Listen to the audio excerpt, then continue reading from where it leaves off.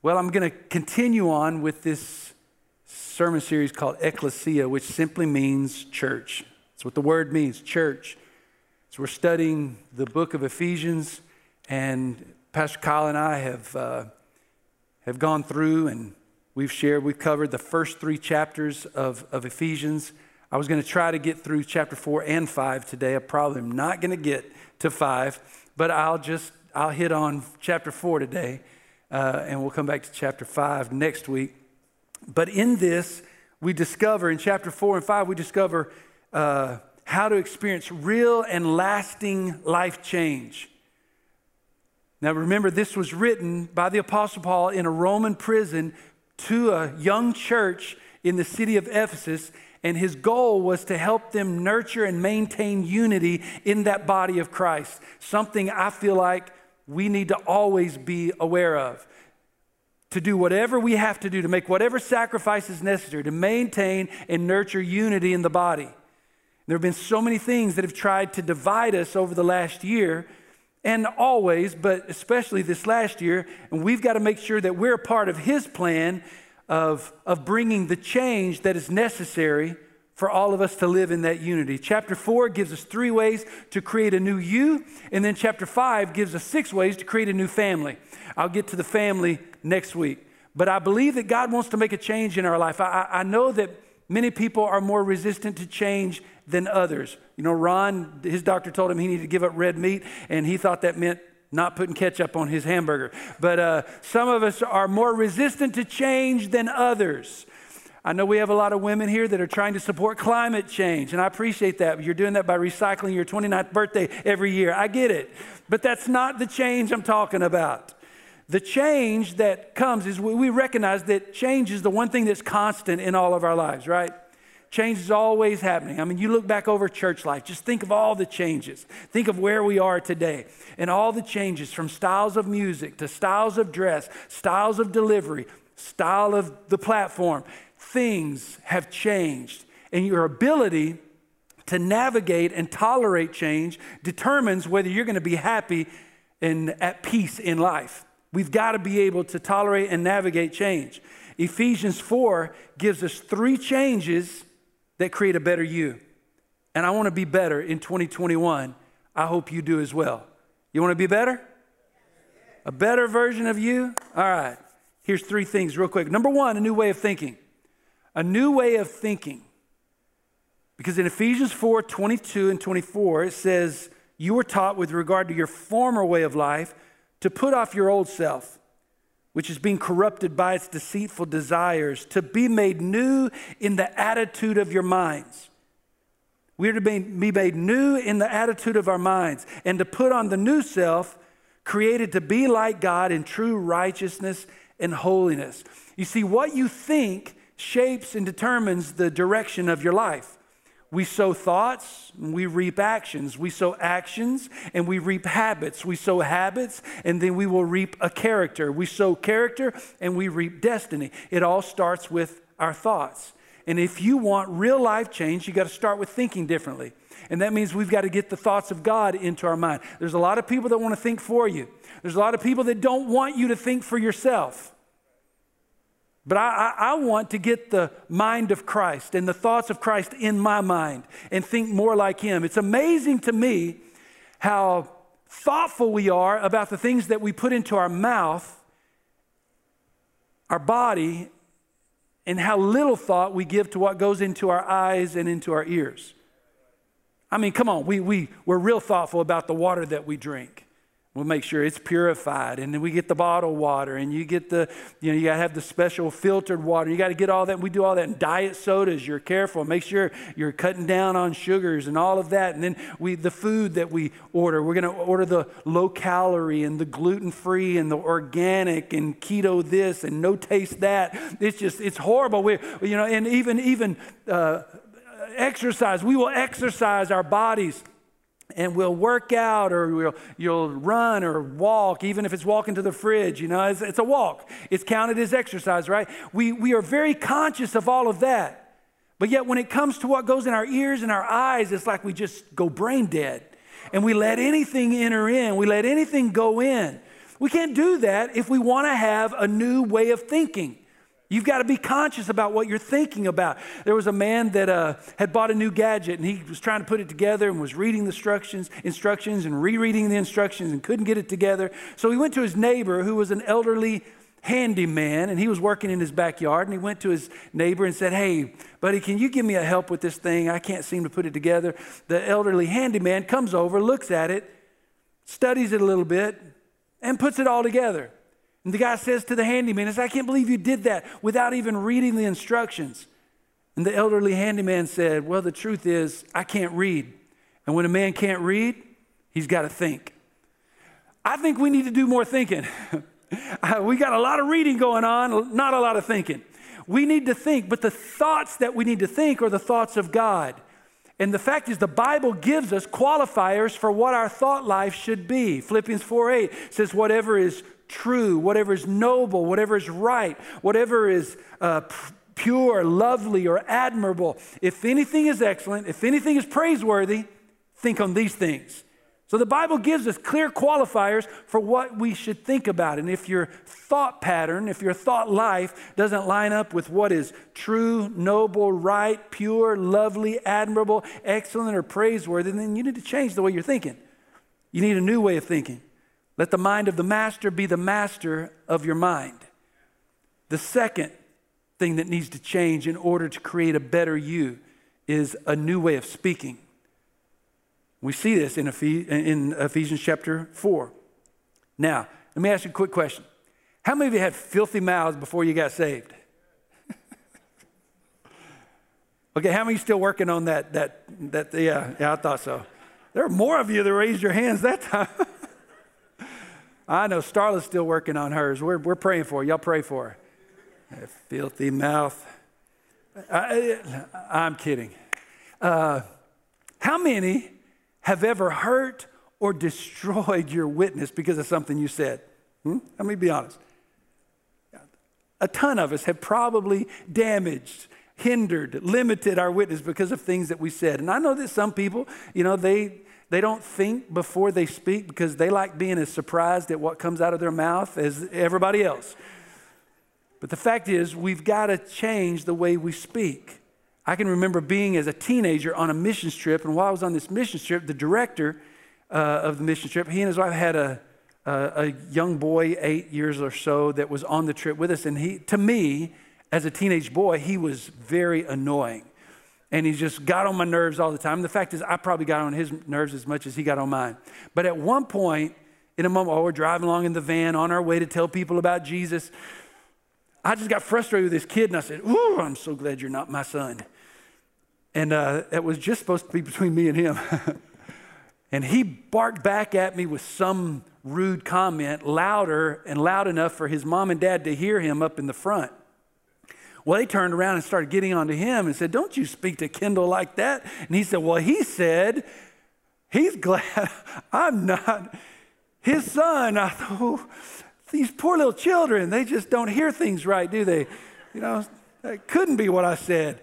And I remember at that moment, I thought, man, these guys will never trust me. They'll never believe in me. That I've just ruined my witness. I've ruined my reputation by something I said.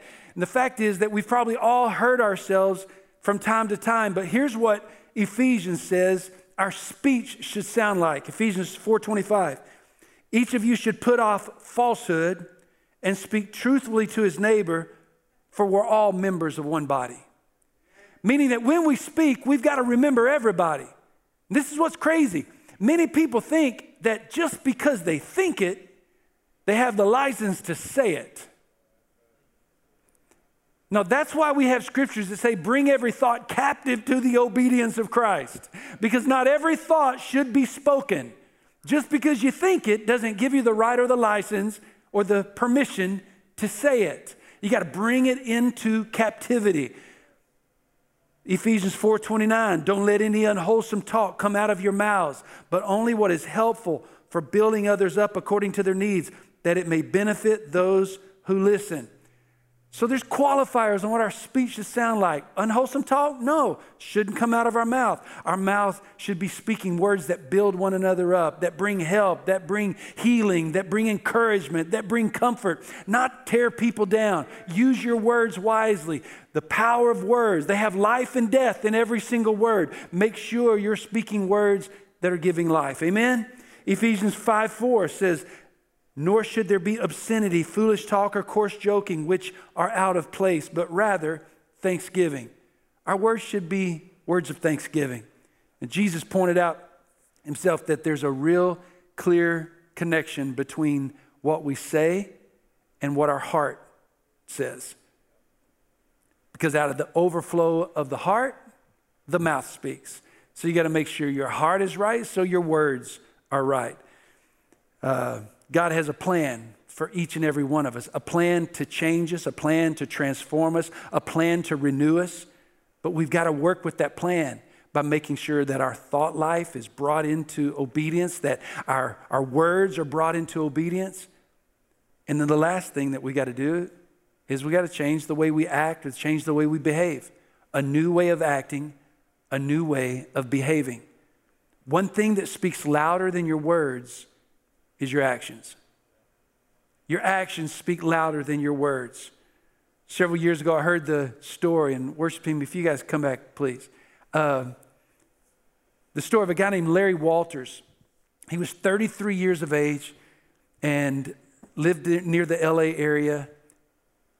Decided he wanted to see his neighborhood from a different perspective. So he went down to the Army surplus store, and he bought 45 used weather balloons, took them home, filled them with helium, attached them to a lawn chair, sat in the lawn chair with a 6-pack of beer, a peanut butter and jelly sandwich, and a BB gun. And his plan was to go up about 100 feet in the air, and when he got ready to come down, he'd shoot the balloons with his BB gun. He thought he would probably get to about 100 feet up in the air, and he'd just kind of float around and then come down. The only problem was he took off so fast, before he knew it, he was 11,000 feet in the air. And so afraid of the height, he wouldn't dare shoot one of the balloons. The only problem is he floated into the air traffic space of LA International Airport. Shut down flights from all over the country. They couldn't get in. For 2 hours, he's floating around up there. Finally, help arrives. They're able to get him down. They bring him down. He is cited and arrested and ticketed. And when the reporters ask, were you afraid? He said, yes, I was afraid. Would you do it again? No, I wouldn't do it again. Why did you do it? His answer was, you can't just sit through life. You got to do something. I don't think that's a good enough reason, but the fact is we can't just sit through life. We do have to do something, but we've got to make sure that whatever we're doing is right. We got to make sure that our life is, our actions are in alignment with God's word, that everything we're doing is bringing glory to God. Everything that we're doing is bringing harmony in the body of Christ. Everything that we're doing is honoring Him. We're keeping Jesus the center of it all, right? Look what Ephesians 4:17 says. So I tell you this, and insist on it in the Lord, that you must no longer live as the Gentiles do, in the futility of their thinking. They're darkened in their understanding and separated from the life of God because of the ignorance that is in them due to the hardening of their hearts. Now notice this, when a heart gets hardened, they become ignorant. Ignorant of what is right, ignorant of what is wrong. This isn't a condescending, this is just the fact, a lack of knowledge, a lack of common sense. Having lost all sensitivity, they have given themselves over to sensuality so as to indulge in every kind of impurity, and they are full of greed. That, however, is not the way of life you learned when you heard about Christ and were taught in Him according with the truth that is in Jesus. You were taught with regard to your former way of life to put off your old self, which is being corrupted by its deceitful desires, and to be made new in the attitude of your minds, to put on the new self, created to be like God in true righteousness and holiness. Now, those are powerful words. which call us to think different, to speak different, and to act different. That when we come to Christ, there is an expectation that we begin to live our lives differently than we did before. We put off the old self and we put on a new self. We've become new. God wants to create a better version of you, but we've got to work in coordination with God. In fact, I want to read that same passage to you in the Message version. Just listen to this. Paul says, and so I insist, and God backs me up on this, that there be no going along with the crowd, the empty-headed, mindless crowd. They've refused for so long to deal with God that they've lost touch, not only with God, but with reality itself. They can't think straight anymore. Feeling no pain, they let themselves go in sexual obsession, addicted to every sort of perversion. But that's no life for you. You learn Christ and make Christ the center of it all. My assumption is that you've paid careful attention to him, been well instructed in truth, precisely as we have it in Jesus. Since then, we do not have the excuse of ignorance. Everything, and I do mean everything, connected with that old way of life has to go. Everything connected with the old way of life has to go. In other words, when we come to Christ and we make Christ the center of it all, we leave the old life behind and we take on a new life. New thoughts, new words, new behavior. Can't hold on to the old anymore. I think one of the problems that we've had in church for too long is that we've kind of begun to gravitate towards being so much like the world, and I'll take blame for my role, is that we try to be so unoffensive and we want to make it so easy that we don't call people out of the old self into a new self. We just kind of make it easy. Just make a little confession of faith, and God loves you just the way you are. He loves you just the way you are, but he loves you so much that he doesn't want you to stay that way. He'll accept you and receive you just like you are. But he starts a work in our lives to change us, to transform us, to make us new, to make us more like him, to think different, to speak different, to act different. He wants people to exemplify his heart, not the heart of the world. We have to be different. He goes on in the Message version. Everything connected with the old way of life has to go. It's rotten through and through, the old life. Get rid of it all. And then take on entirely a new life, a God-fashioned life, a life renewed from the inside and working itself into your conduct as God accurately reproduces his character in you. You know, many people's excuse for living outside of biblical guidelines is simply this: I was born that way. And if I was born that way, then it must be all right. Because why would God make me that way if it wasn't okay?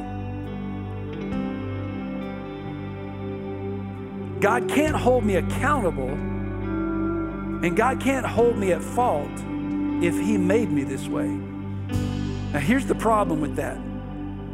The simple truth is that we were all born with sin. Every single one of us were born with a tendency toward a sinful nature. We have a sinful nature. We were all born with an attraction to something that is unbiblical, unhealthy, and unholy. Every one of us. That's why we are told to put off the old self and take on a new self. Whatever dysfunction, whatever issue that we may have been born with is the very reason why we need to be born again. That's why we call it born again. Because we die to the old man and we take on a new life. So I was born that way doesn't work, because Jesus came to give us new life. Put off the old and put on the new. He came to change us, not to enable us. The path to a new you, it starts with a new way of thinking, a new way of speaking, and a new way of living. But we have to work with him. The plan starts on the inside and works its way out. And that's why Ezekiel 36:26 says, I'll give you a new heart and I'll put a new spirit in you.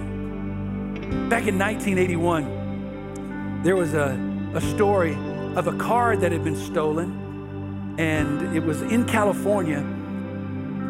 And the police started this search to find this car, and they started putting out radio advertisements, radio commercials, radio announcements to try to get the attention of the thief. They wanted to get him because they weren't trying to catch him necessarily right now to punish him. They wanted to catch him because the owner of the car told them that on the front seat of the car was a box of crackers. Crackers that had been laced with poison. He was going to use them as rat bait and rat poison. And the owner of the car said, if the car thief takes a bite of those crackers, he will die. So they went all out to try to catch this guy. But they weren't trying to catch him just to get the car back. They were trying to catch him to rescue his life. And there's a whole lot of us that think that God's pursuit of us, and listen, he pursues us in a lot of different ways. You know how he pursues us? Sometimes he pursues us by a loving mom and dad dragging us to church. And we're sitting here and we hear the word, and we're hearing his love, and we're feeling his presence. That's God pursuing us. Sometimes God pursuing you is when you're driving down the street and you stop at a traffic light and there's somebody standing there on the corner, and something they say or something they do or something they've written on a sign speaks to your heart, and God's pursuing you and he's trying to get through the shell of your life and get into your heart. Sometimes it's through a little child, a child that says something. Sometimes it's through a stranger who very well could be an angel unaware. Sometimes it's through a circumstance. Sometimes it's through a doctor's report. Sometimes it's through adversity. But God pursues us and he comes after us, not because he's trying to punish you, but because he's trying to rescue you. He's trying to keep each and every one of us from destroying ourselves. He's pursuing you today. He's been chasing after you. He's been trying to get your attention. He's been trying to knock on the door of your heart. He's thrown obstacles and roadblocks out in front of you, your mother's prayers, and he's trying to keep you from heading down a path of destruction. Why? Because he's trying to rescue you. God's not mad at you. God loves you. He loves you more than you could imagine. Maybe you have felt the pressure of the Holy Spirit coming after you. It's not the spooky monster trying to chase you down to scare you. It's God's arms trying to pick you up, just like he did the prodigal son, and get him out of that pig pen, out of that mud, and get him back to the Father's arms. God's been trying to get to you so that you'll come to your senses just like the prodigal son did and realize, I'm better off in my Father's house. All that this world has to offer is not what I thought. Maybe you've ended up in a place you didn't think you would end up. Maybe you ended up in a place that wasn't quite so glamorous. God's pursuing you today. He's trying to get your attention because he loves you. And he wants to create a new you. He wants you to think different. He wants you to talk different. He wants you to live different. Because the better version of you is going to lead to a better family, a better community, a better church family, a better kingdom.